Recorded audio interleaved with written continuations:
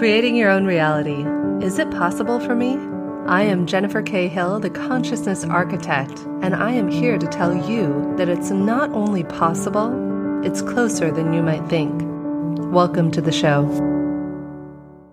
Hello, and thanks so much for joining us for another episode of Regarding Consciousness. It is such a pleasure to be here with you and to have with us a pioneer in energy medicine, which those of you who have been listening, if this is your first episode, I am the CEO of om-heals.com, a platform that matches people with the best energy medicine practitioner for them around the world. And it is my passion, as I was sharing with Ellen before the show started, to bring energy medicine to the world. So I'm very excited to share a little bit about her journey with you today and talk to a woman who's been doing this for, 40 years. Ellen Meredith is the author of Your Body Will Show You the Way and The Language Your Body Speaks. She has been in practice since 1984 as an energy healer, conscious channel, and medical intuitive, helping over 10,000 students and clients worldwide. As an energy medicine practitioner, Ellen helps clients engage with the body's energies to activate healing. She teaches energy medicine courses on the Shift Network and has served on the faculty of energy medicine pioneer Donna Eden since 2010. Thank you so much for being here with us, Ellen. Thank you, Jennifer. I'm really happy to be here. Yeah, it's such a pleasure. So how was it that you became, especially, my gosh, back in 1984, how did you even discover energy medicine back then? I was originally taught by my inner teachers. I have these groups of inner teachers that I call my councils, and I've been working with them pretty intensively for maybe 50 years. And at one point they said, you're going to be moving to California and you're going to get very sick. And in the process of healing, you're going to become a healer or an energy medicine. They didn't call it energy medicine. They said energy healer. And what I heard in that whole speech was, you're going to move to California. And I was so excited because I love California. And it did, in fact, happen that I moved to California and I did become very ill. And I ended up through a series of not so coincidental coincidences, working with a complementary practitioner who does something called applied kinesiology, which involves muscle testing and meridians and all kinds of stuff like that. And what I discovered working with her was that I could actually see what was going on in my own body. And I could look at the whole wall of supplements she had in her office and see which ones I needed, not only which one I needed, but how much of each one I needed. And that was news to me. And I think that the lesson in that isn't, I've got special powers, but that all of us have all kinds of abilities that we don't discover if we aren't put in a situation that helps for them or find them out. So I discovered that I had a lot of medical intuitive ability. And when I healed, the practitioner invited me into her office to work as a medical intuitive. And I started working there very part-time, but then clients started coming to me individually. And I'm also a conscious channel. So they came for readings, they came for healings, and it just took off. And that was 40 years ago, and here I am now. Ellen, let's talk for a moment about energy medicine and how it ties into consciousness. I had the privilege of spending 2 weekends in a row with Bruce Lipton, first with him in Paris and then this past weekend in Hungary. And we were talking about our consciousness and how our beliefs impact, as of course Bruce has written, the biology of belief. Talk to us about what you've discovered in this 40-plus year practice of how our consciousness directly correlates, or maybe it doesn't, to our body and its health. One thing that we have to say before I can fully address that is I don't see that the body is a separate thing from our consciousness. I feel that we span a spectrum from body, mind, spirit, and that's all us. I have all three on my spectrum. So I can go anywhere on the spectrum and affect the other aspects of it. I can go to my mind and affect my spirit and my body. I can go to my spirit and affect my mind and body. And I can go to my body to converse with and affect my mind and spirit. And when you start to see yourself as spanning these three densities of being, then it makes perfect sense that consciousness not only affects your well-being, but if you say we're made of energy, they talk about we're made of energy. Scientists like to talk about this is all energy and it looks solid. The energy we're made of, the subtle energy, is not like protons, neutrons, like they describe it in science. It is intelligent. It has consciousness. Maybe it is consciousness itself. So if you think I'm made of consciousness and I'm this web of expressive consciousness expressing itself in this concrete shared reality, then of course it has everything to do with consciousness because it is consciousness. On that note, so if everything is consciousness, where does illness come from? Okay. Illness comes from when the body, mind, and spirit can't get on the same page.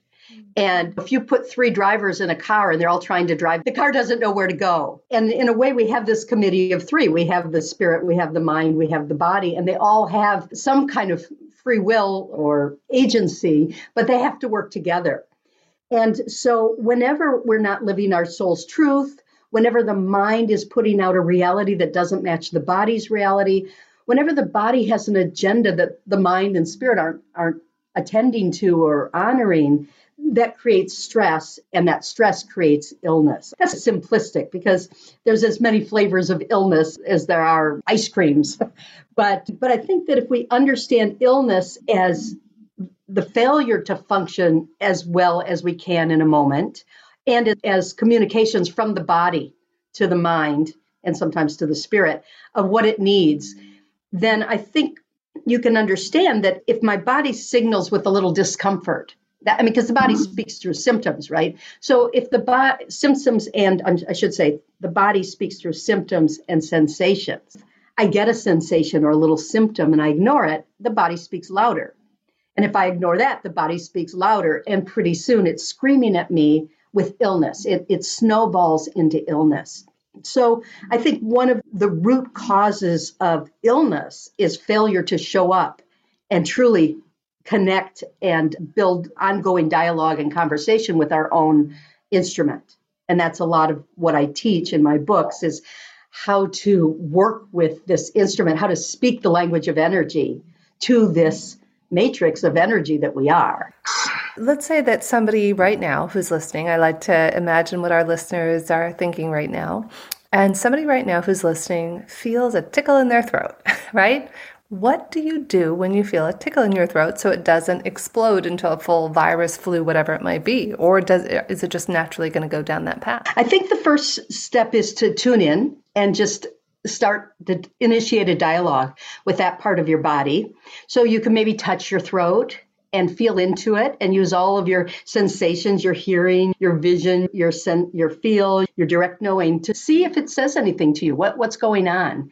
But beyond that, illness doesn't always come from the place it shows up. I teach a lot of different techniques for investigating what is going on. What's the body saying to you in its own language? And then, of course, how can you respond in its own language? So, for example, you know those sniffer dogs at the airport that they have sniffing the contraband? Yeah. So you can invite a little sniffer dog to come and go find what's the source of this tickle? Where's it coming from? And you send your little sniffer dog all over your body, maybe your field, maybe your mind, and even your life, and have the sniffer dog show you, where's this communication emanating from? What do I need to know relative to this thing? And usually the sniffer dog will take you right to where it's coming from. It might go down to your gut and you realize, oh, wait, yeah, my gut's tight too. There's something happening there. And then you can communicate with your gut using energy language. You can touch it, you can tap it, you can figure eight it. There's many ways to communicate with energies.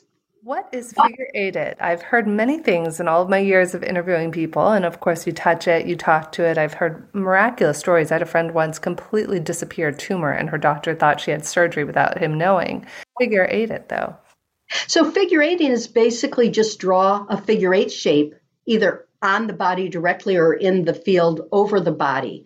Because one of the most natural ways that energy likes to move is in a figure eight motion.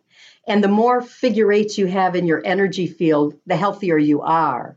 So often when we're in a situation that's challenging our health, our energies stop figure eighting. They start going in parallel circles or other forms. Because again, not only are we a mass of energy, as I described, but it's always moving. It's a moving mass of energy, and it's not random. This isn't a Jackson Pollock painting, right? It has patterns and it has rhythms to it. So, learning to speak energy to energy is learning how to work with those rhythms and patterns and reinforce the healthy ones, or recognize where the unhealthy ones are interfering with our natural flow.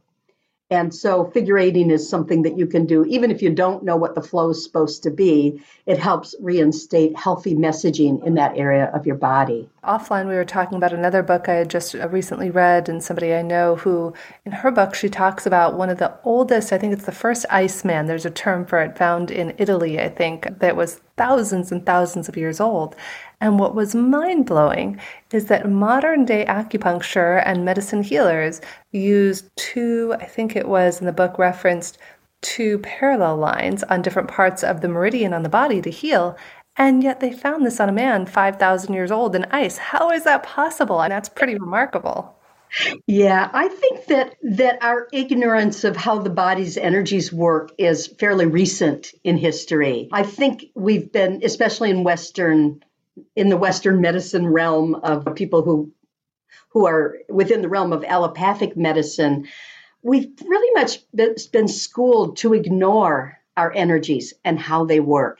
And the body has two languages. It speaks chemistry and it speaks energy or subtle energy. And our culture is so skewed towards the chemistry that we go to the doctor, they test our blood for chemical balance, they give us a chemical intervention. And that's pretty much how our medicine is focused. But a lot of cultures, particularly older cultures, they use the energy communications of the body, which in some ways are more effective because they're less invasive, they're more immediate, and they underlie the chemistry. So your chemistry can't necessarily heal your energy, but healing your energy can frequently, if not pretty much always, heal your chemistry. So I think what they found in that ancient man was practices that we're just rediscovering in our part of the world, but are still known in some of the older traditions. Certainly Chinese medicine has held on to some of this knowing, and Tibetan medicine and some other forms of energy medicine around the globe. Other ways, Ellen, that we can be proactive rather than reactive. As you said, waiting until we get to that point. There was the figure eight that you mentioned, talking to the body.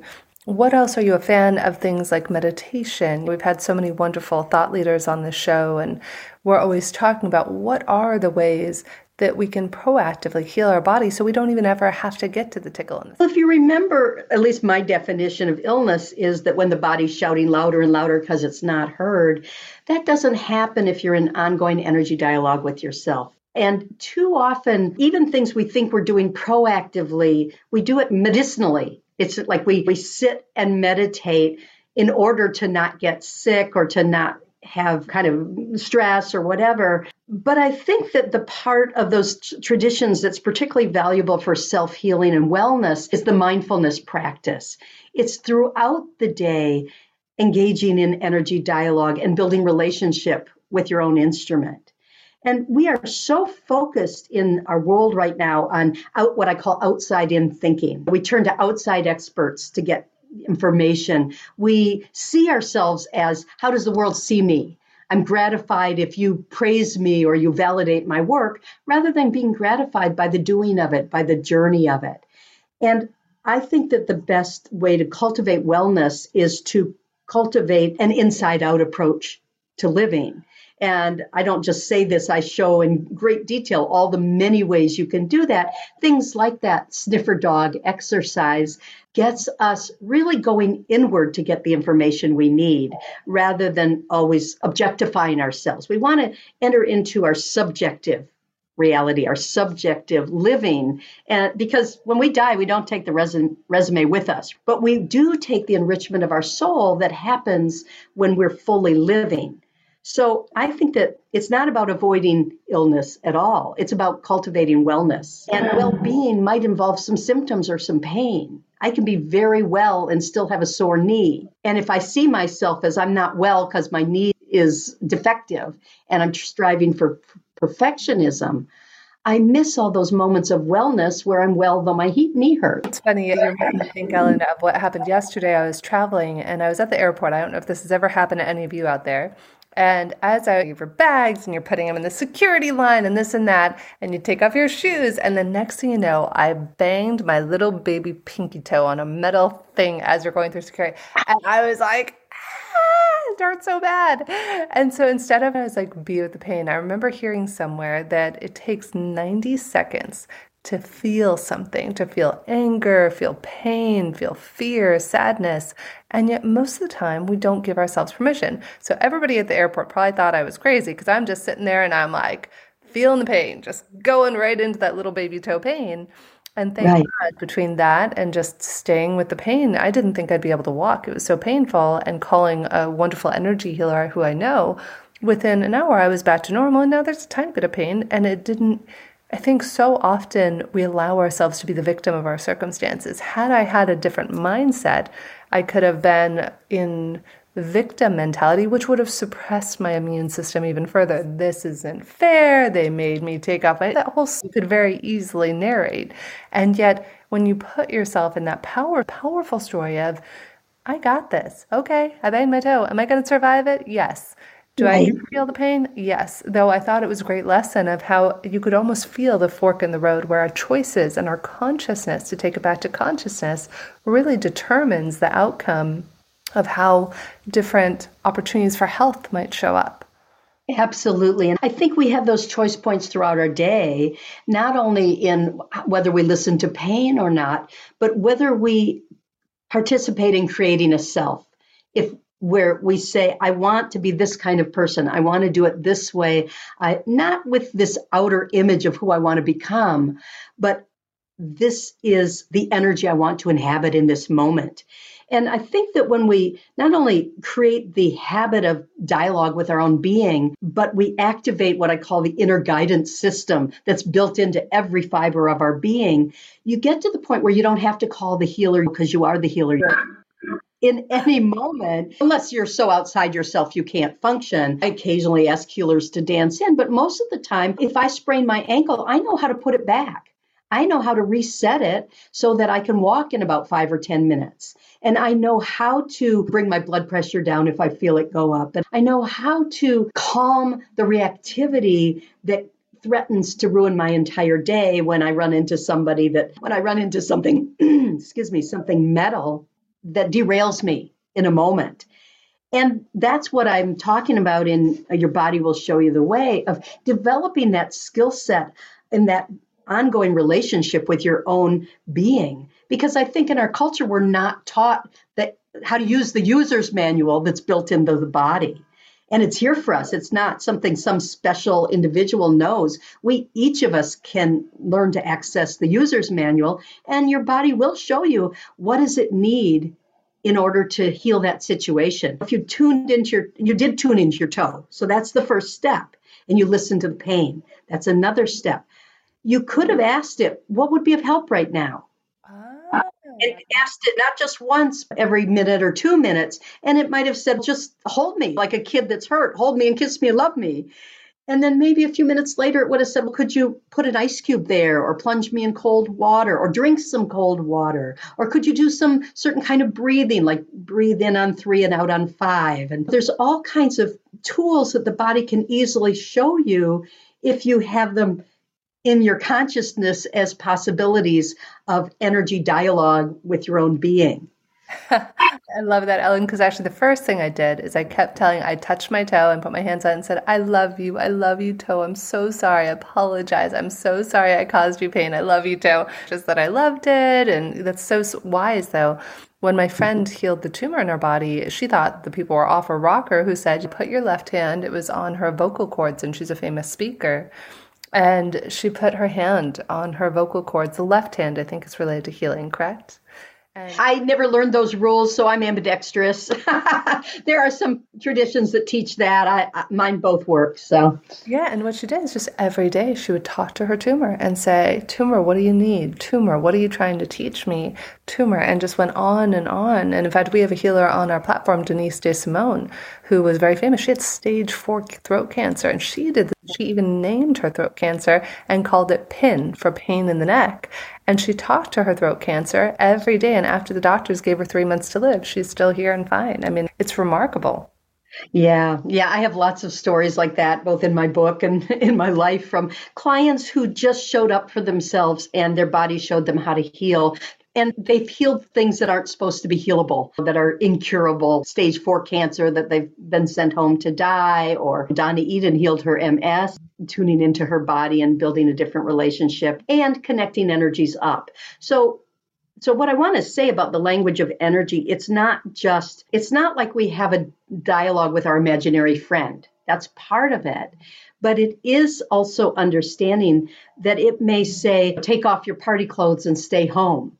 It might say, don't eat that food you just put on your plate. That's not what I need right now. It communicates much more than just emotional conversations. It gives us guidance as to how we use our energies moment by moment, and how we position our body moment by moment, and how we move moment by moment, and what energies we invoke or invite in moment by moment. So it's a very rich language, more than what we think of when we write little dramas and it's someone talking back and forth. The speech, it's almost more like sign language. It's much more multidimensional than verbal dialogue.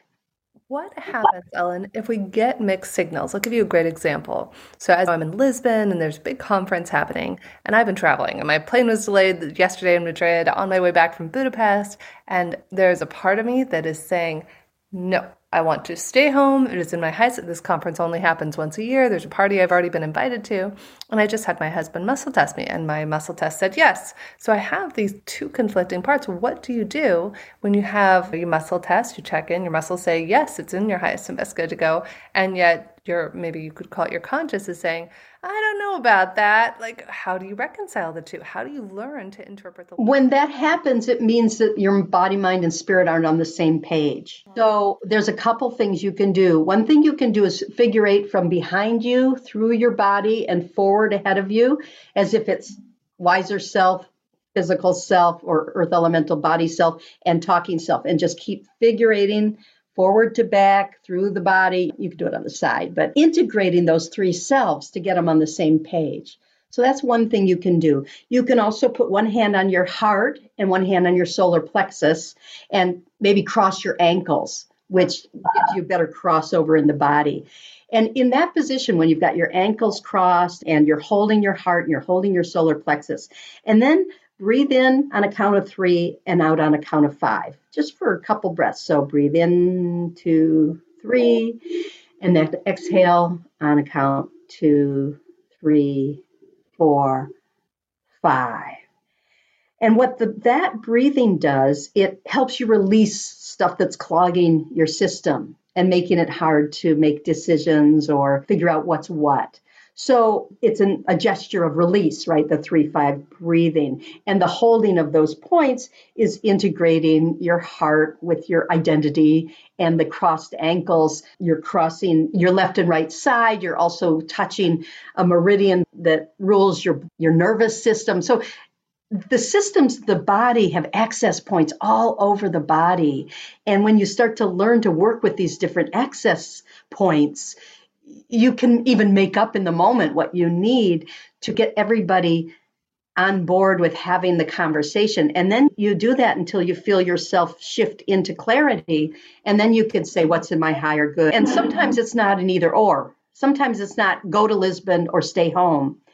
It's go to Lisbon, but skip everything but the party you have to go to. Or go to Lisbon, but take only my blue tops because I have to wear blue the whole time in order to feel good about myself.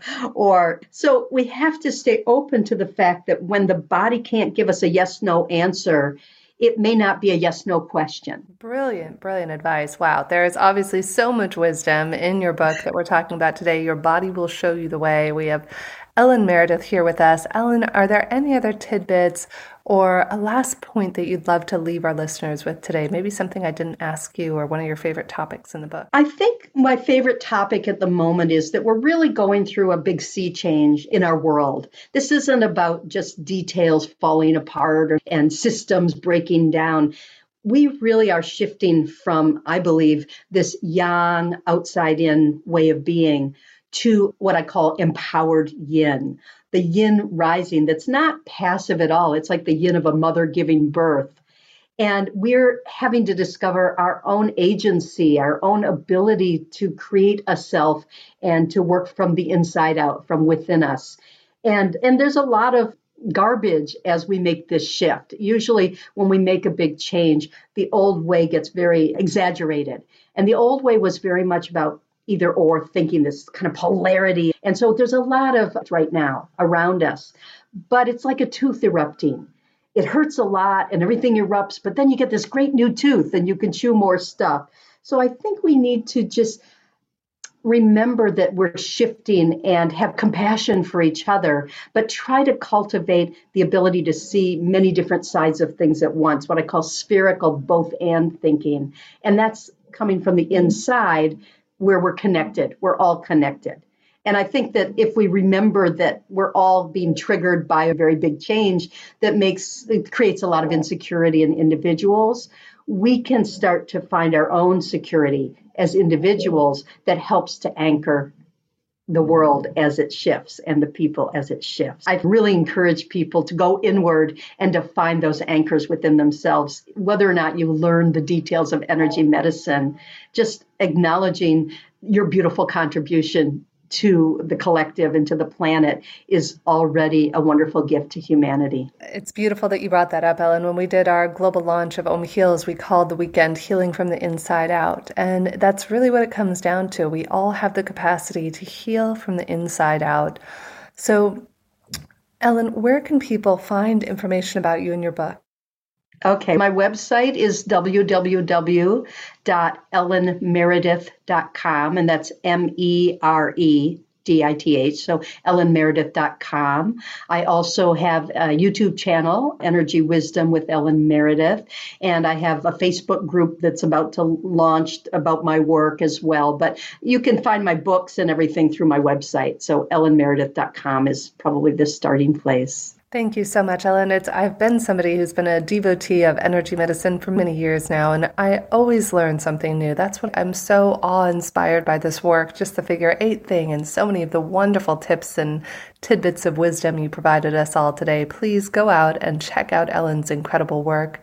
And if you want to find out too, it is always free to find out who you match with. You can go to om-heals, om-heals.com, and find out with the 100+ practitioners we have from around the world, who do you match with, and see if you enjoy anybody's vibration.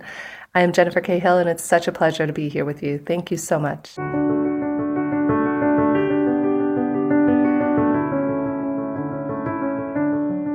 Thank you so much for joining us today for another episode of Regarding Consciousness with Jennifer K. Hill.